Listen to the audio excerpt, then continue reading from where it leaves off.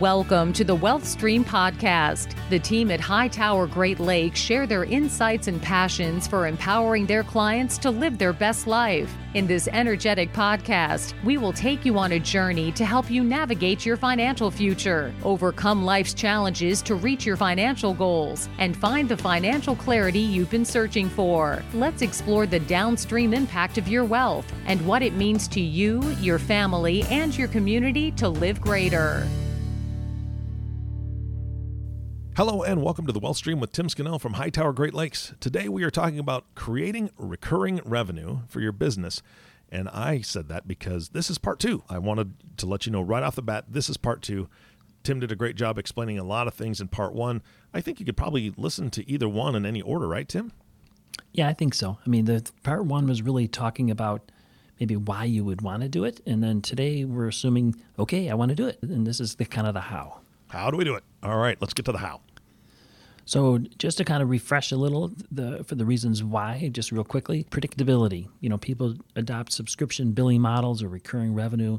So revenue can be more predictable, and as a result, their staffing, their expenses can also be more predictable. Mm-hmm. And then a number of them also do it to kind of eliminate the seasonality. So, you know, my accountant charges a retainer, and that allows me to access her expertise when we need it, but it also kind of eliminates the seasonality of her revenue, and I'm sure it helps her with more budgeting and things like that. And then both of those two things lead to hopefully improved valuations. So recurring revenue in general will boost the value of your business. So if you can demonstrate that you have recurring revenue, the buyers are going to probably pay you a little higher price when you leave. And then just from an operations standpoint, we had talked a little bit about what we call the Trojan horse effect, where customers are likely to buy more things, you know, if they're paying you a fee. And that's also why they call it the sale that keeps on giving, you know. So with the subscription model, companies definitely realize or see that they end up selling more things as a result of that. And then finally, the good ones, the companies that really set up the recurring revenue or adopt the subscription model, they're going to be the ones who also look at the data. What are people buying? What kind of services are we providing the most? And as a result, kind of focus their service, their value promise, so that they're really delivering a value so that the clients will continue to subscribe. So, you know, we've talked about Netflix and Prime and other things like that. So that's really why. And so let's assume that you've made the decision to do it. And today I thought we'd talk about, you know, how to go, some steps you can take to basically start that recurring revenue model. All right, sounds good. So the number one thing I would do is called baby steps. So I use my son as an example. He's an animator, and I don't really pretend to know exactly what he does, but he creates animations. And one of the things I've talked to him a lot about is, you know, rather than continually working for customers and creating these animations and projects and you know, and having to manage all that, to try and take baby steps in his business and on a parallel path, try to introduce a subscription model to his really core niche. So it gets to number one, which is, we call it niche down, or identifying your niche. So when I look at our client base, you know, our clients need and value comprehensive wealth management services. Some people like to do it themselves. Some people like to have multiple advisors do different things. Our clients really, they come to us because they want us to be kind of a quarterback, and they want us to be partners with them to really provide that ongoing proactive service. So they value it, they want it, and they need it. So that's our niche. You know, I mentioned in the last podcast, my HVAC company, my heating and air company, you know, they specifically went to their existing clients who had worked with them, had continually coming back to them, and they identified, you know, that I was one of their niche clients. And they said, hey, Tim, you know, would you like to get preferred access to our key people? And honestly, they're amazing. You know, when something happens, they come out, I talk to them. They're super knowledgeable. They're very well trained. And that's hard to find, and it's hard to get. So it was kind of a recurring or a niche for them. And I'll just give you one other example before I get into, you know, some of the more details. But Eric, I don't know if you've ever heard of the Mosquito Squad. Are they in the... I think there is a company that's very similar. Yeah, so we live in a very wooded area, my wife and I, Nancy. And it's also a lot of rain. It's near Lake Michigan. So a lot of mosquitoes, a lot of deer, which also brings a lot of mosquitoes. So the Mosquito Squad is a company that they serve people like me, and they reached out to our neighborhood, and they reached out to neighborhoods like ours and said, if you pay us a monthly subscription, we will come X amount of time per month, and we will also focus on ticks. So in our area, one of my concerns is my grandkids are out in the woodsy area in the back, and they get ticks and deer ticks and Lyme disease, and that's all they had to say was they can also prevent ticks. And I'm like, sold. Yeah. I'm your niche client. So the point is, you really need to identify who you add the most value to, and really create a niche and focus your subscription service initially on that niche. Yeah, no, that's fantastic because, and I could be wrong, but the area you live in, I'm assuming, number one, it gets incredibly cold. We know that because I've talked about it before. But in the summer, I'm assuming it maybe because you're closer to Lake Michigan, maybe you're getting a little bit more breeze. But when it's hot, it's just hot, right? Is that okay? So it's not like you can open your windows and get a nice breeze that's going to cool your house down. It's hot out there too.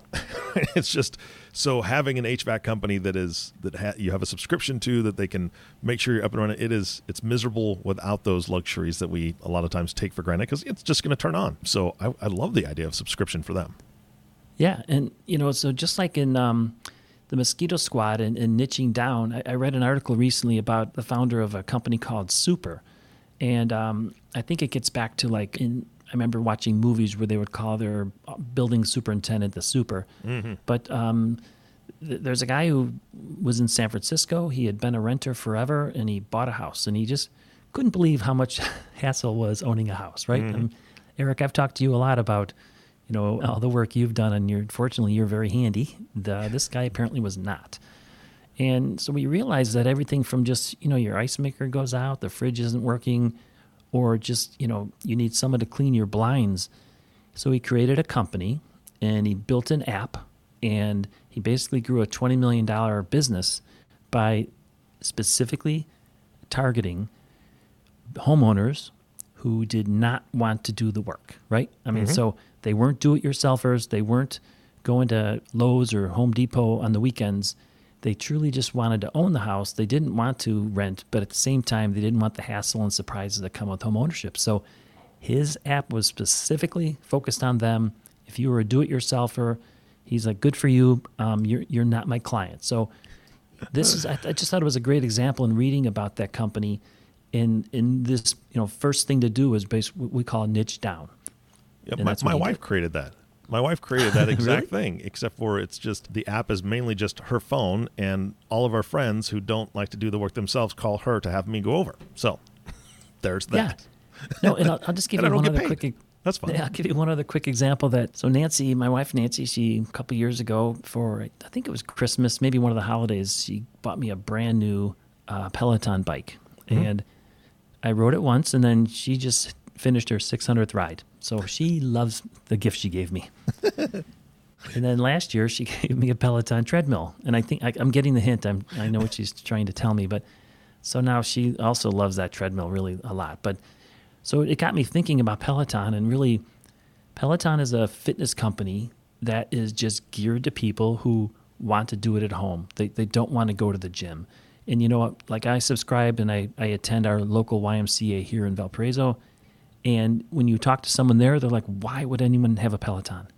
It's a different niche. You're not going after the people who go to the Y. You're not going after people who go to Anytime Fitness. You're saying these are people who either like to do it at their office, like to do it at their house. That's the niche. That's who they went after. So again, just that group of people are more than happy to pay a subscription fee, and it's global.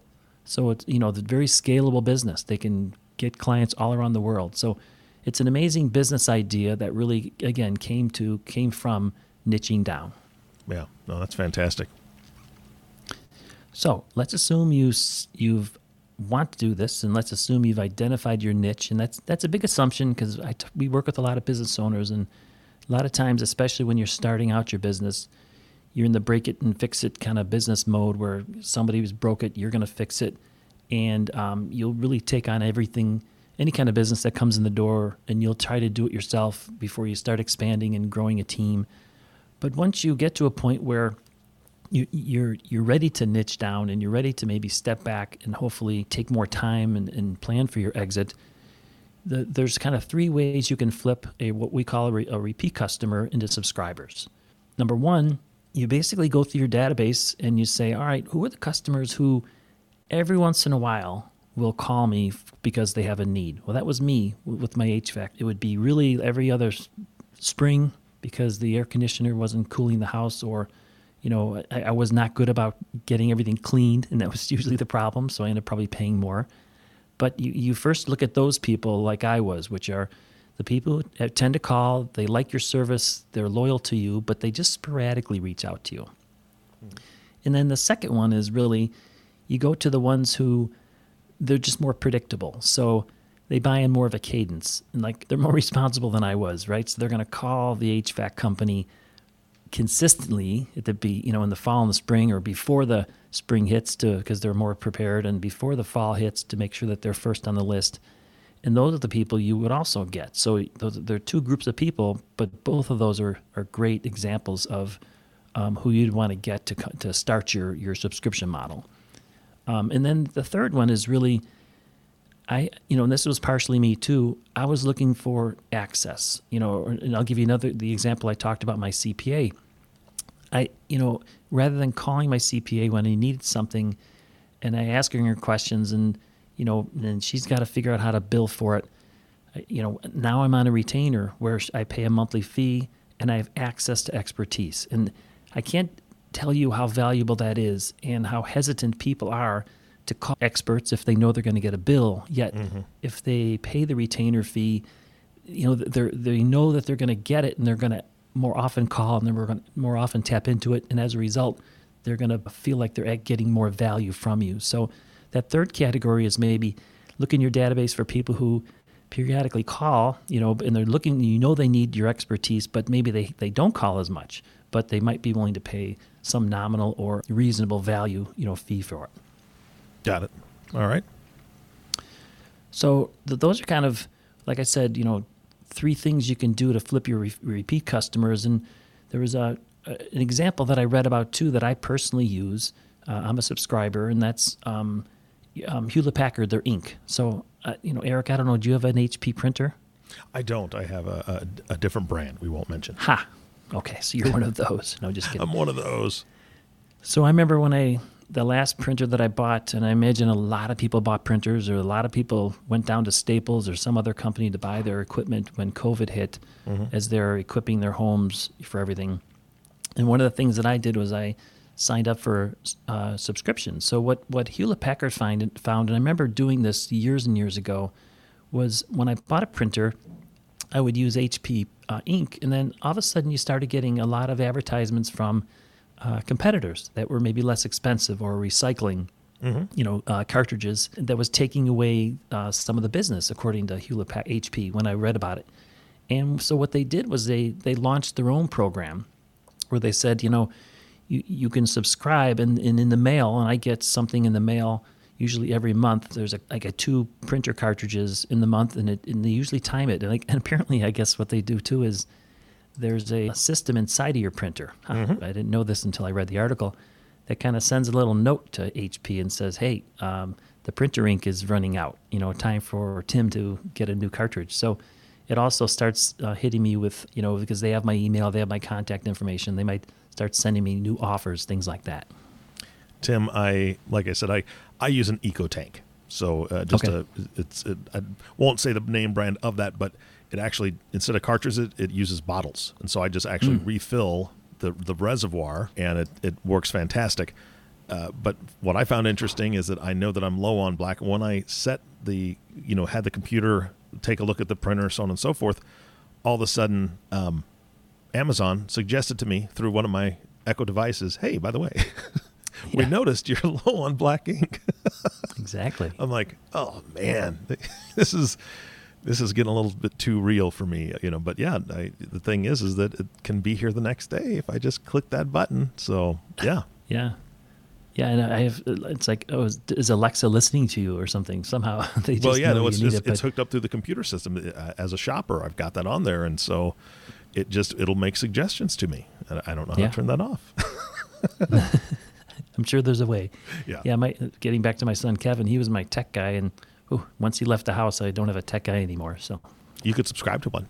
I'm sure there's got to be a subscription service out there.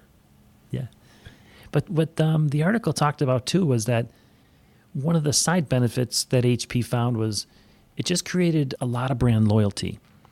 So the people talk about what's your score for your loyalty scores. I forget the word for it, but they found that there was so much more loyalty and so much more positive response to their brand because they were just continually delivering value in a very convenient way. And again, getting back to, you're not doing this for everybody. You're doing this for a niche. Some people don't want it delivered. Some people prefer to go get it. Some people would rather shop for it.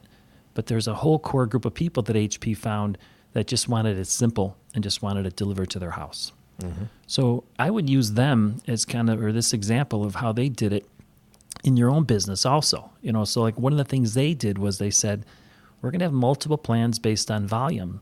And I think their lowest one was 99 cents a month. So that can't be too bad, right? And then their highest one was like $25 a month, where it's all based on how many pages and how often you use it.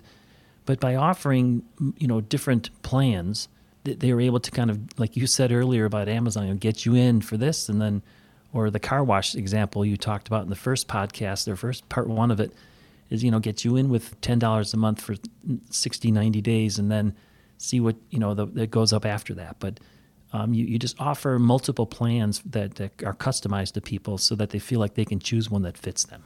Mm-hmm. And that's what I would recommend that people do if they're considering this. And the other thing that they do, and my accountant does this too, is Hewlett-Packard did what they call allowed for carryover. In other words, sometimes you don't order enough, or sometimes you order too much, and they can kind of tell. Like, so I subscribe to, and I get beef shipped to my house, and I get it from a local farm in Indiana that has grass-fed beef, and they deliver like a recurring package every other month. But I can log on any time, and I can say, hey, we were traveling, or we just weren't eating that much meat, right? Mm-hmm. So it gives it very easily. I can go in and adjust and shift the delivery date, and so it just, you want to offer your clients flexibility because they'll also perceive more value from that. Agreed 100%. And I've seen that with other services, and I think that the services that don't offer it, they're really missing an opportunity there, because if you feel like you're obligated, or not obligated, but you're trapped, right? I think is the word I would use. If you feel like you're trapped in a subscription, you're more likely to cancel that just to get out of it, and just you're not going to have a good view of the company. But when you can, and I've seen this before on a couple subscriptions I've got, a skip button. It's that simple, right? Skip this month, and that's because I have extra or whatever. And then, okay, they skip the shipment. I don't make the payment, and then it resumes, 1 month later. It's brilliant. It's very good for the consumer, right? We feel better about that, and we don't feel trapped.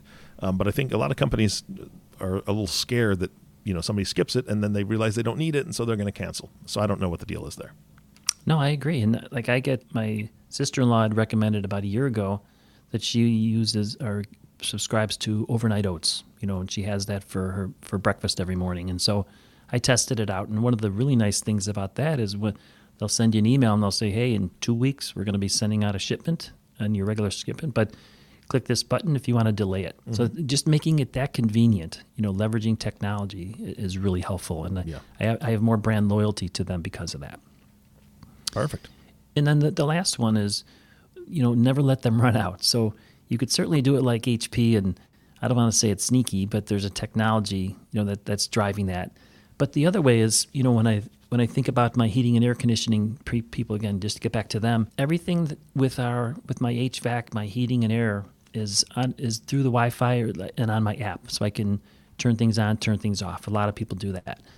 But because of that, they also have access, and I've given them permission, to have access where they're monitoring things. So they can actually tell if the filters need to be changed, or if for whatever reason the pump is not pumping properly, or et cetera. And they never let me run out. They never hopefully prevent me from, having an air conditioner that's underperforming. So if you're able to offer flexibility, offer multiple types of plans, if you're able to allow people to turn it on and turn it off and adjust it when they need it, and then if you can somehow help them so that they never run out of your service or never, need to break, it breaks and then you need to fix it.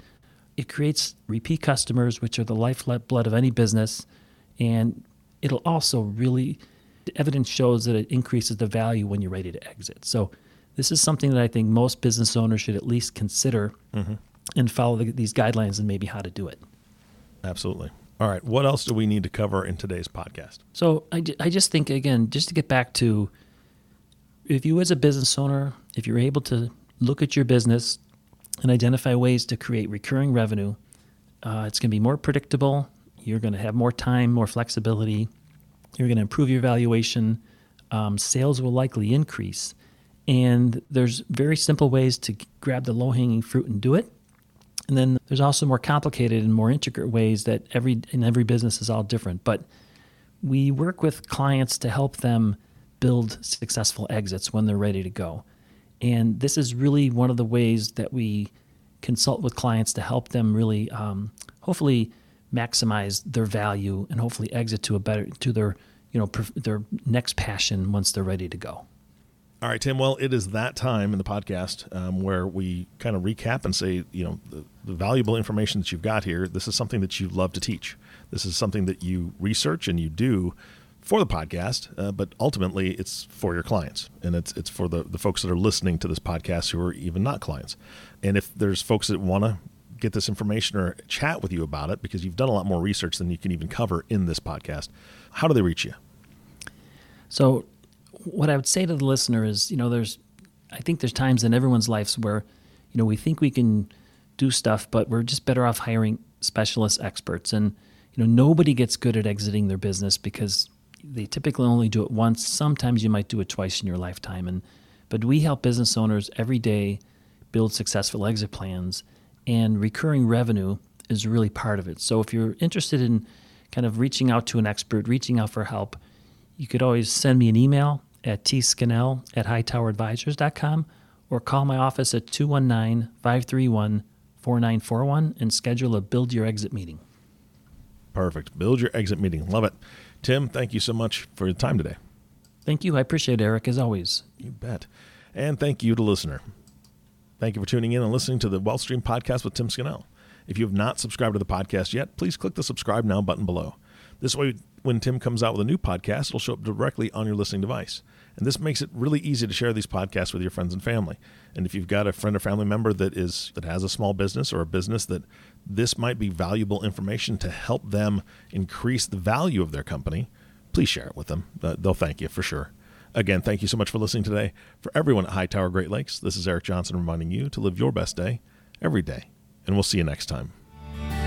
Thank you for listening to the WealthStream podcast. We hope you gained some valuable insight that you can apply to your life and share with others. Please don't forget to subscribe below to be notified when new episodes become available. And don't forget to live greater. The information covered and posted represents the views and opinions of the guest and does not necessarily represent the views or opinions of Hightower Great Lakes. The content has been made available for informational and educational purposes only. The content is not intended to be a substitute for professional investing advice. Always seek the advice of your financial advisor or other qualified financial service provider with any questions you may have regarding your investment planning. Hightower Great Lakes is a group of investment professionals registered with Hightower Securities, LLC, member FINRA and SIPC, and with Hightower Advisors, LLC, a registered investment advisor with the SEC. Securities are offered through Hightower Securities, LLC. Advisory services are offered through Hightower Advisors, LLC.